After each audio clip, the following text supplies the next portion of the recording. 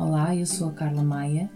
Olá, eu sou a Jacqueline Amado e este é o nosso podcast Conversas com Alma, Um programa de partilha do ser e da vida.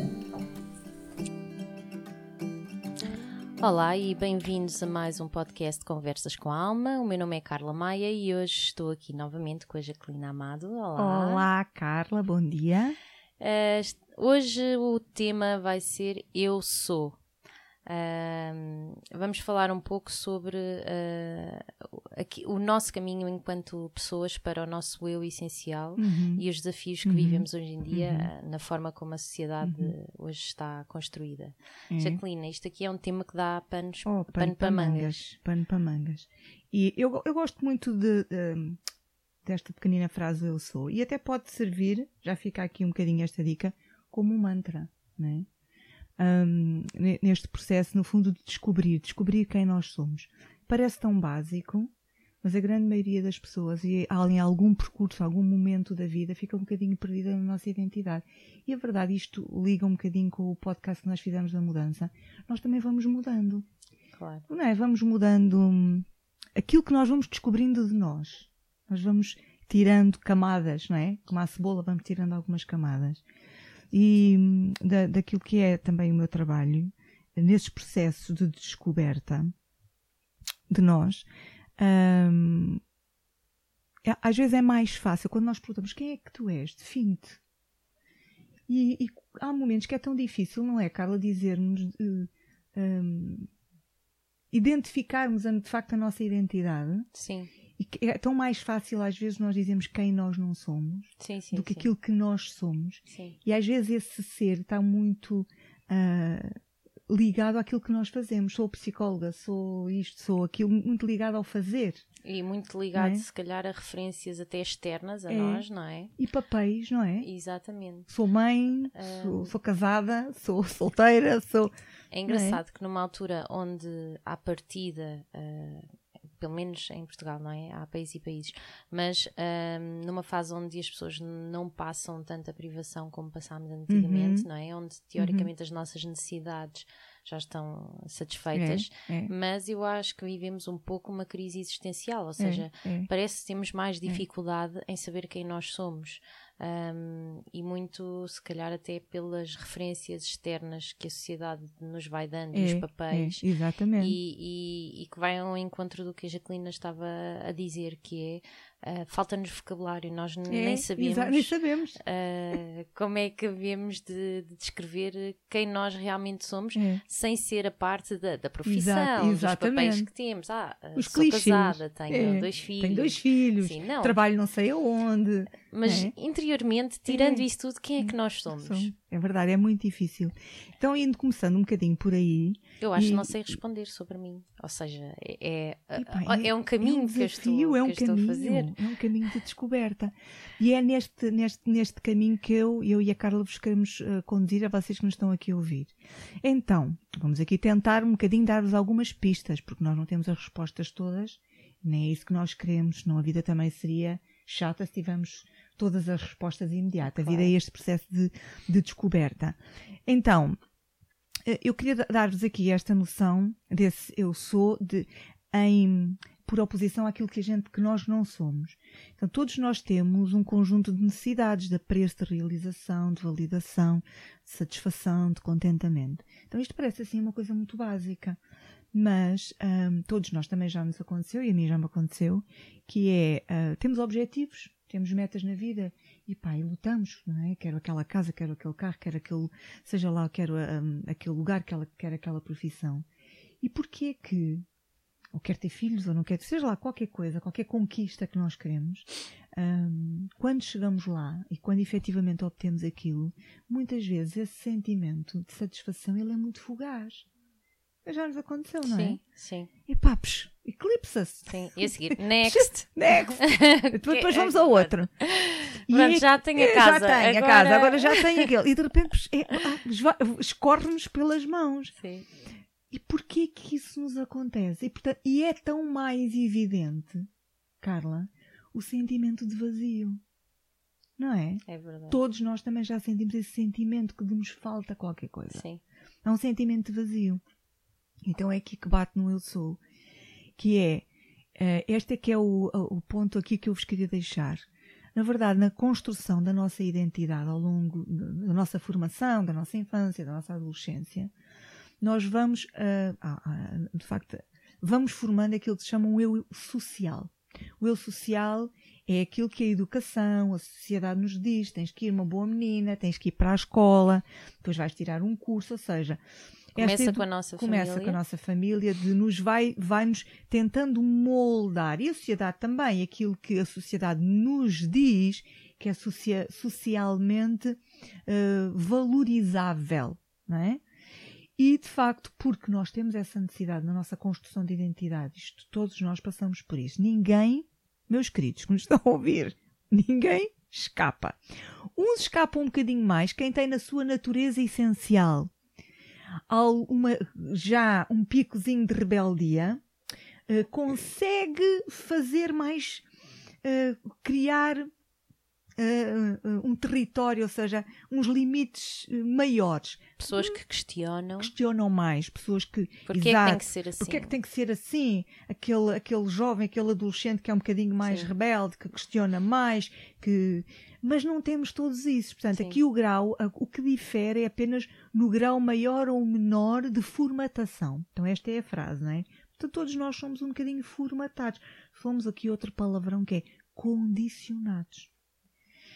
Então, e todos passamos por este processo de condicionamento, quer seja familiar, quer seja cultural. E há aqui um momento que é o nosso turning point, que é o momento de mudança, que é o momento em que, e uns é aos 30, eu ouço muito na clínica, mas agora as pessoas ficam muito chocadas. E pode ser por fatores externos? Fatores externos, algo que ou surja, internos, ou não é? internos, dessa insatisfação, e às vezes até esse próprio vazio, que é uma falta de qualquer coisa. Então, há aqui essa oposição que eu hoje queria dar, que é o self-social com o self-essencial. O self-essencial é a nossa natureza intrínseca, eu gosto muito de dizer que a nossa matriz é algo que é individual, é o nosso cunho pessoal, é aquilo que nos distingue uns dos outros.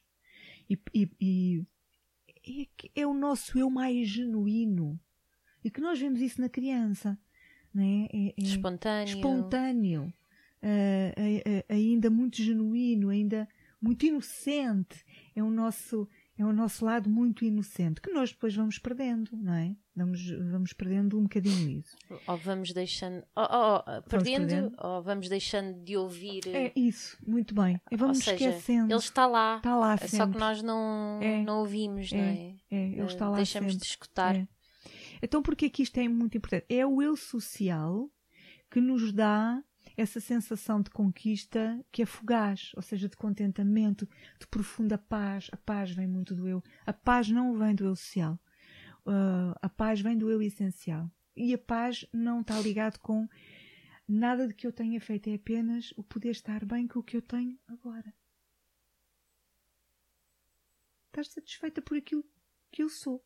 É um bocadinho aquilo que ensina o Eckhart Tolle, não é? Que todos o poder do agora, que é estar na presença no agora, sem expectativas, de está tudo bem com o que eu tenho, mesmo com aquilo que eu não tenho. Esse é outro truque. O eu social põe condições. Este é outro truque que eu vos vou deixar aqui para vocês fazerem esse trabalho no interior, porque o nosso papel aqui da Carla é isso, é motivar-vos a vocês fazerem esse trabalho, porque é um trabalho que ninguém pode fazer por nós. Temos que o fazer. Então é um eu que está condicionado. Quando eu tiver aquela casa, então finalmente vou me sentir bem. Isso é uma mentira. Ou quando eu tiver aquela relação, quando eu tiver o homem da minha vida, a mulher da minha vida, quando eu tiver qualquer coisa, então eu finalmente vou me sentir. E isso é uma ratoeira, porque depois estamos lá e não vamos sentir. Então o eu essencial, ele não está prisioneiro de nada, de nenhuma condição. Ele apenas é, porque estamos cheios de nós. Sabemos quem nós somos. Ou seja, é essa relação connosco, estamos dentro de nós próprios, não é? Sim. Essa é uma... Outra ratoeira muito é o eu tenho de. Tenho de é muito do eu tenho. Os eu tenhos de são muito do eu social, não é? Então, o eu social está ligado às expectativas, tenta corresponder sempre a uma expectativa. Seja uma expectativa social, aquilo que nós sabemos que a sociedade valoriza, então condiciona até as nossas escolhas, Carla, porque muitas vezes acabamos por fazer escolhas não exatamente aquilo que realmente nós queremos. Olha quão importante é isto. Mas como estamos condicionados, acabamos por fazer escolhas baseadas naquilo que achamos que alguém ou algo valoriza. Sim, externo a nós, e eu diria que todos nós já fizemos isso alguns na vida. Todos nós fazemos isso ao pontapé. Sim. Por isso, eu estava-me a lembrar de uma história até de uma pessoa conhecida minha, até numa coisa muito básica, que é, por exemplo, a escolha da universidade. Sim, sim. Um jovem na escolha da universidade, que é, porque nós sabemos que há esse elitismo, quer se queira, quer não, a sociedade faz essa ao mesmo distinção. Não seja uma questão de elitismo ser, por exemplo, mas isso não dá dinheiro, esse curso pronto, não... por exemplo, ou isso, gostas disso, mas isso não dá dinheiro. Isso, é verdade. É verdade. Vai para artes, mas vais viver da arte, mas a arte não dá dinheiro. Sim. Depois vamos fazer aqui o link já com as crenças. Com as crenças, era o que eu ia dizer. As crenças, já vamos fazer o link com as crenças. Não é? E a pessoa deixa de fazer essa escolha baseada, de facto, naquilo de quem é, nessa identidade intrínseca, mas baseada nesses valores externos. E está fadado ao fracasso, e está fadado ao insucesso. Quer dizer, por muito... Tudo bem, mas por muito que faça essa escolha. Mas, por exemplo, a escolha do curso ou a escolha até da universidade. E há aqui um conto que eu sugeria a todos lerem. Quem é pai e quem não tem filhos. Porque os contos têm muito de sabedoria. Têm uma sabedoria arquetípica, não é? Da jornada do ser humano. O ser humano, nós estamos aqui a fazer uma jornada. E para onde é que nós vamos? Na verdade, vamos exatamente para esse reencontro connosco próprios que vamos perdendo. E todos fazem. Ou seja, a primeira parte da vida é a formatação. Não é? Vamos nos distanciando de nós. E depois, a segunda metade da vida, há aqui uma pequena crise de meia-idade, que pode ser por volta dos 40. Mais ou menos todos temos. Que a psicologia define aí. Jung falava da metanoia, que é aos 30 e poucos. Há de verificar aos 30 e poucos, entre os 35 e 38, é um momento sempre muito, muito intenso de todos nós. Há aqui um momento de crise existencial profunda. É muito estranho se quem estiver a passar por isso e não identificar. Que põe muitas coisas em causa. Às vezes a vida traz muitos desafios durante esse período. Esse é um período de parar. Parar, é pause.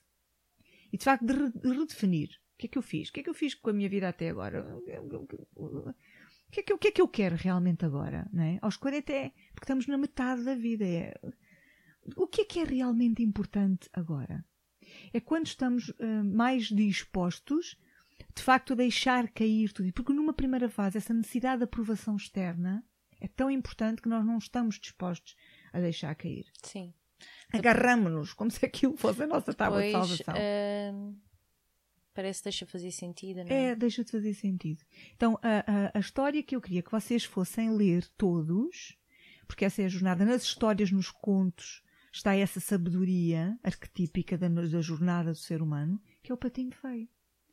Patinho Feio é exatamente, eu adoro essa história, porque ela retrata isso. O Patinho Feio, no início, ele não sabia quem era. Ele estava tão perdido. E não se enquadrava. Aliás, ele tentava enquadrar-se. Sim. Eu lembro muito uma parte em que ele se juntou às galinhas e então tentava depenicar, porque as galinhas depenicam as coisinhas, não é, no chão. E ele sentia-se, porque depois tem essa coisa, quando nós, outra dica que é quando nós não estamos ligados ao nosso eu essencial, há também, para além do sentimento de vazio, um sentimento de I don't fit, eu não encaixo. Sim. Onde é que é a minha tribo? Onde é que eu pertenço? Há um sentimento de estarmos alienados, de não pertença. Aquela sensação, e hoje isso é muito frequente, Carla, porque as pessoas até vai mais longe do que apenas na família, por exemplo. Às vezes eu não pertenço a esta família, aquela sensação. O que é que me liga a estas pessoas? Temos um sentimento de estranheza, quase como sou tão diferente desta família. Como é que eu... Sim. que é que me identifica? E depois, e amigos, quer E dizer... amigos.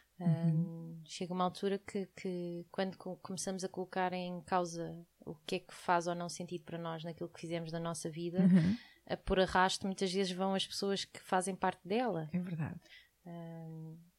Deixamos deixa fazer sentido. Sentido, é os amigos, é o trabalho, aquilo que eu faço, e é atualmente até muito, eu tenho encontrado muito, o país.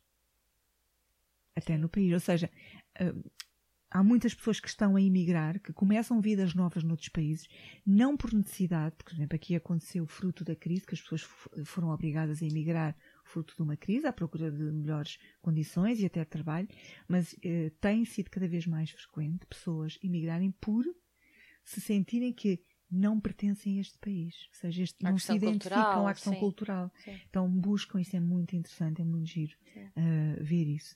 Então, Então, Jaquelina, mas as pessoas que há pouco estava a dizer que as pessoas passam e que dificilmente não seria estranho não conseguirem identificar essa fase de turbulência que as pessoas depois vivem, mas as pessoas conseguem identificar que é algo interior e que tem a ver com...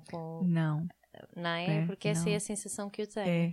É que as pessoas vivem aquela crise, mas acham que é algo... Parece que de repente está tudo mal, porque está tudo a correr mal, mas nunca porque estão num processo interior de mudança. É verdade, Carla, e esse é um ponto ainda bem que diz isso, porque é isso mesmo. As pessoas associam sempre que a vida está-me a correr mal, há aqui qualquer coisa, mas nunca lhes cai a ficha de dizer, mas espera lá, isto tem a ver comigo. E as respostas que eu tenho que encontrar estão dentro de mim, é verdade. E as pessoas só querem reparar as coisas que estão a correr mal fora, não é? E é isso, é cair de facto a ficha e perceber que esse de facto é um apelo interno, é uma busca interna de um sentido maior e uma busca de si próprio. De facto, do que é que eu realmente quero, do que é que eu não quero, de quem eu sou, é verdade. Então, era só eu falar nisso, que era do patinho feio, é isso. E, portanto, ele foi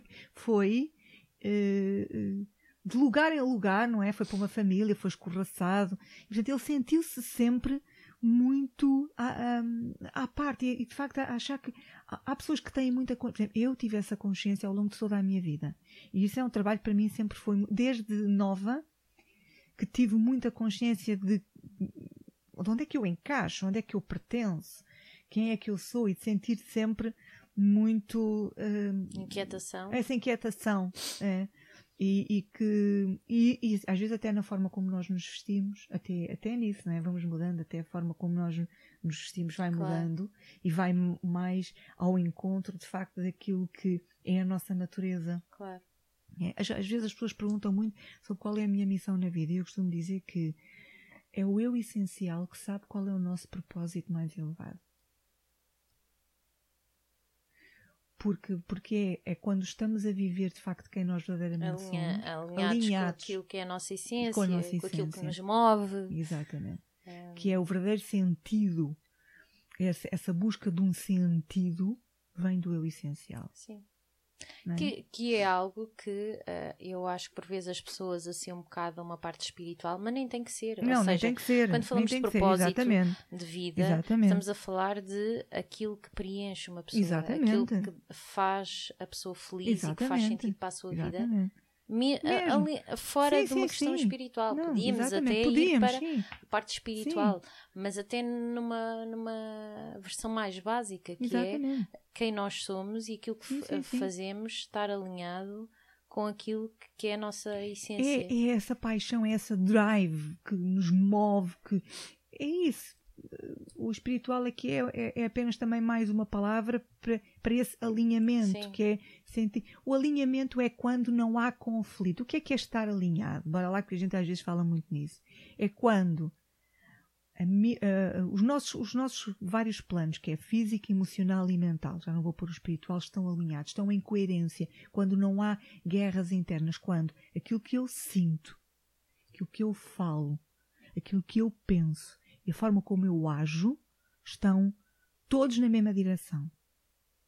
E às vezes nem sempre acontece. Ou seja, eu penso uma coisa, falo outra, Às vezes, sinto de quase outra sempre. e ajo de outra. Quase Então há sempre, aqui, não é? quase sempre, então há aqui partes que estão em guerra e em conflito umas com as outras. Exatamente por isso que é, porque eu não vou dizer aquilo, ou mas eu penso isto, mas eu não vou fazer aquilo. Claro. Então nós estamos em rota de colisão, não é? E daí também traz, essa é a fonte de muita intranquilidade. Às vezes as pessoas, mas porquê é que eu me sinto tão intranquila?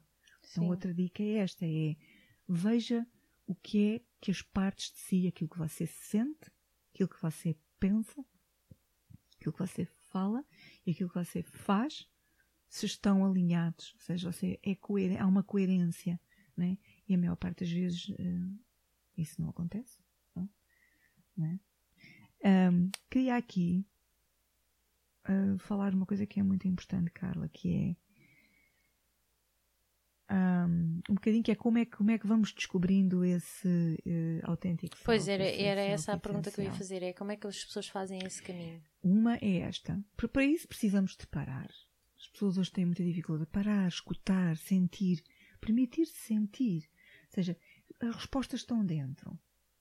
Nós podemos ir buscar elementos fora. Claro que também podemos ir buscar alguns elementos. Vamos buscar, mas precisamos de ir buscar alguns elementos às vezes fora. Mas é preciso aprender a parar um bocadinho e a saber escutar. Outra coisa, e fazer perguntas, a saber questionar, fazer as perguntas certas. E é qualquer coisa que surja, parar e perguntar: o que é que eu realmente sinto em relação a isto? O que é que eu realmente quero? Buscar a verdade. Porque a mente mente. E como estamos tão formatados, às vezes aquela coisa, eu já não sei se é isto que eu quero ou não. Não é? Mas qual é realmente a minha verdade? Quero realmente isto ou não? Então começar com as coisas simples. Qualquer coisa, o que é que eu realmente quero? É um processo interno. Ele não é público. Ele é muito privado. O processo de reencontro com a nossa essência é muito privado. Então há um momento muito privado, que é o que é que eu realmente... Em relação a qualquer coisa.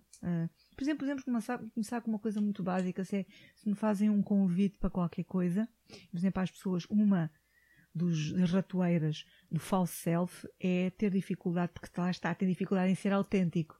Não tem dificuldade em dizer não. Essa é uma das dicas. Sim, porque estamos agradar. Exatamente. É o agradar, é o agradar, as expectativas do outro.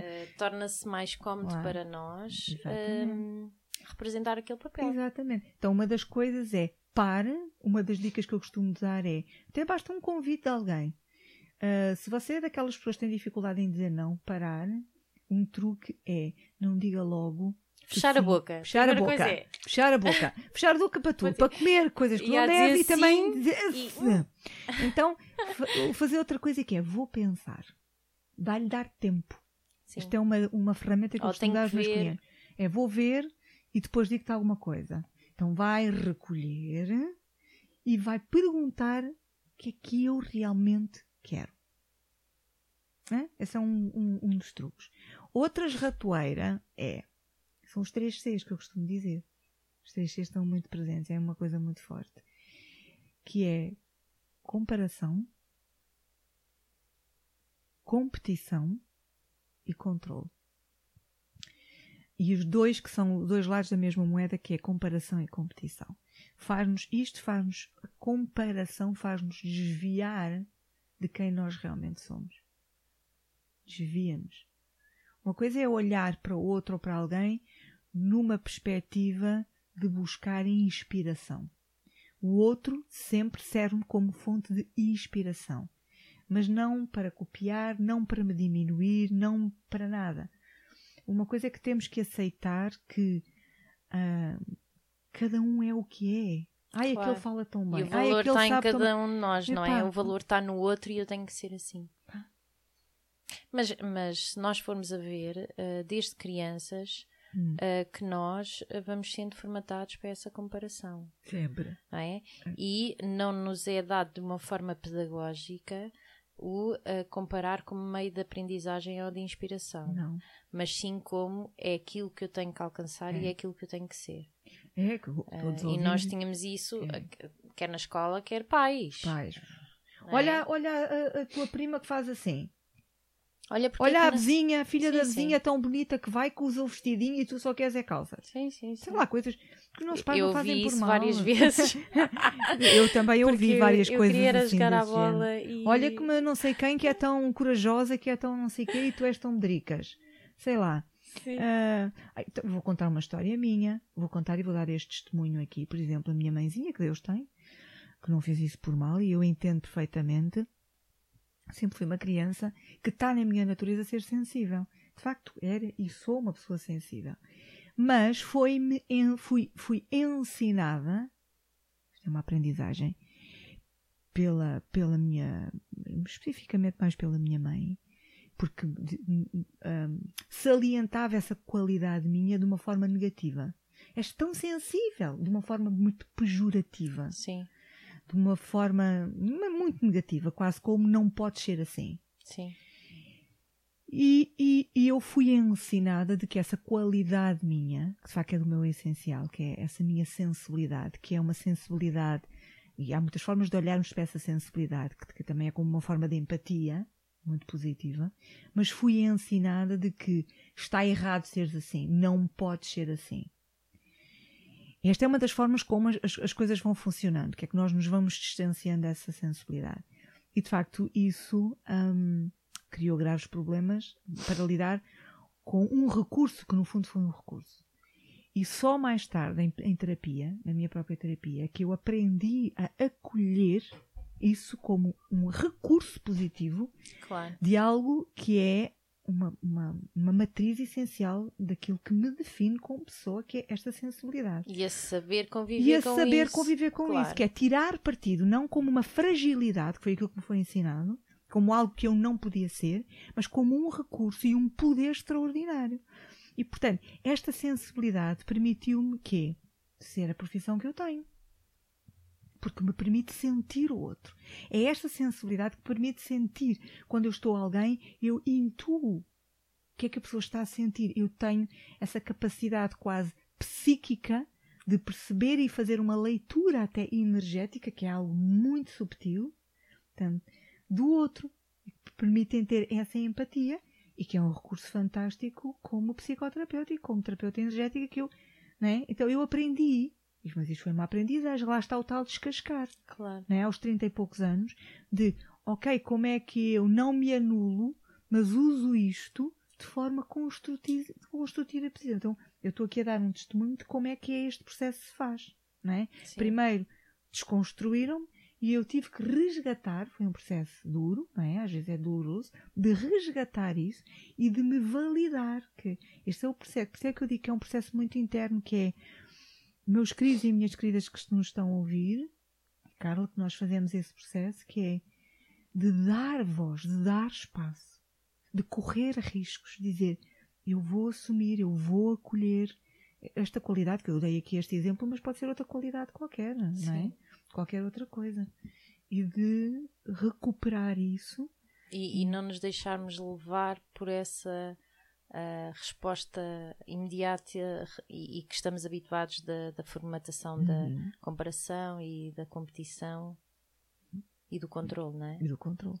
Nós queremos, por exemplo, uma das coisas do eu social é querer controlar muito as coisas e aprender a ir, go with the flow, deixar as coisas. Não quer dizer que a gente tenha que se programar, mas deixar as coisas fluírem um bocadinho, não é?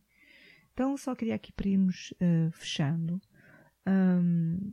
algumas dicas ainda de como é que nós estamos um bocadinho reféns ainda do eu social, ou seja, o eu social também não vai desaparecer de todo, é preciso alertar aqui, porque precisamos dele, ele também nos ajuda a lidar com uma sociedade que é o que é, sim, não é? Sim. O que eu quero aqui alertar é que tenha que haver um espaço e irmos este contrapeso do eu social e o eu essencial, enquanto que se nós estivermos muito reféns, o que toma mais espaço é o eu social, em detrimento do eu essencial, e isso é que causa problemas, e o que eu quero sugerir é o contrário, ou seja, que o eu essencial tome mais espaço e que o eu social, nós tenhamos consciência dele, mas que ele esteja mais pequenino. Sim, isso que a Jacqueline estava a dizer, de uma forma consciente, que eu acho que o que acontece é isso. É que nós nem temos consciência muitas vezes. Então, algumas dicas de que o eu social ainda está muito presente. Se der conta que está muito preocupado com se eu disse qualquer coisa, o que é que o outro vai pensar? Estar muito preocupado com o que o outro vai pensar. Se eu fizer aquilo, e nós que impacto é que vai ter? Quando estamos muito mais preocupados no que, se algo que eu diga ou faça, que impacto é que vai ter no outro? Então, essa preocupação excessiva com o que é que o outro vai dizer. Se eu disser não, por exemplo, alguém me convida e eu vou dizer, não me apetece, não. O que é que o outro vai dizer? O que é que o outro... Será que o outro vai ficar chateado? A gente tem essa expectativa do que é que o outro... Portanto, essa é uma dica que o eu social está muito, muito presente. Portanto, ser aberto, ser autêntico, dizer o que eu penso. Outra coisa é quando nos justificamos demasiado. Sabes, era um puto porque... Até pode ser isso. Uma coisa muito simples, que é alguém, queres ir a algum lado? Não, sabes, porque... Assim, então a gente faz ali um floreado enorme a justificar. Uma coisa simples, só dizer, claro. Não, porque não me apetece, ou não, porque não posso, porque não sei o quê. Simples.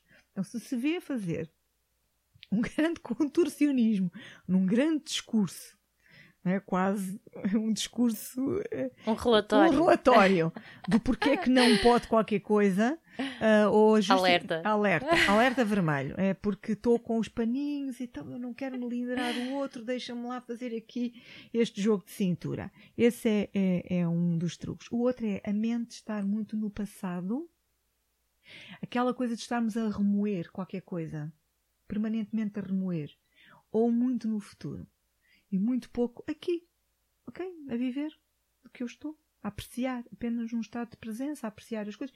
Claro que a nossa mente vai e vem, mas de novo, aqui não é o fazer, é a dimensão, ou seja, quando estamos mais no passado ou no presente, no futuro, do que no presente. Essa é outra das dicas. E os medos, né? Quando temos muito ou seja, não fazer qualquer coisa com medo de ser rejeitado também, os medos de sentir rejeitado. E a tal comparação, quando nos sentimos ou inferiores, ou eu não consigo, ou superiores também a alguém, porque essa também é outra ratoeira, aquela pessoa que despreza, um certo desprezo puro. Não é muito saudável. Alguém que olha e acha que há um certo desprezo por alguém, não é? Sim. Eu consigo, aquela pessoa nem sequer está à minha altura. Quer dizer, esse sentimento também não é um sentimento, na verdade, fruto do medo. É um sentimento de alguma defesa. A superioridade ou a inferioridade são os dois lados da mesma moeda. O bom é ir treinando uma mente em que um estado de apreço por tudo o que existe. Apreciar tudo. Ninguém é maior nem menor. Apreciar e respeitar tudo o que existe, o que a outra pessoa fez. Isso é um treino, não é? Porque e isto é um trabalho ad eterno, não termina, nunca chegamos, já estou feita, não, é um trabalho permanente, não é? Acho que ficaram aqui algumas dicas importantes. Já há muito trabalho para vocês fazerem. Sim. Não é, Carla? Sim, acho que sim. E isto é um trabalho, como a Jacqueline estava a dizer, não só contínuo, e acho que temos que ter às vezes muita paciência. Porque aquela questão de começarmos a tirar as camadas e de começarmos a saber escutar-nos, não é um interruptor que se liga, que esteve desligado não sei quantos anos e que de repente decidimos, eu falo por mim, que é um processo que se vai fazendo e que muitas vezes perguntamos e não ouvimos nada. Ou seja, quando eu pergunto quem é que eu sou, o que é que eu realmente sinto em relação a isto, o que é que eu realmente sinto em relação a isto? Às vezes faz-se essa pergunta e não se ouve nada, porque estamos já tão formatados que não... Mas isso é no início. Sim, no início, é o que eu estou a dizer. E depois já se começa a ouvir. Claro, e por isso é que as pessoas têm que ter paciência e resiliência e ser gentil consigo. Porque isto é desformatar algo que nós vivemos durante anos. É verdade. E não é uma coisa que se mude de um dia para o outro. É verdade.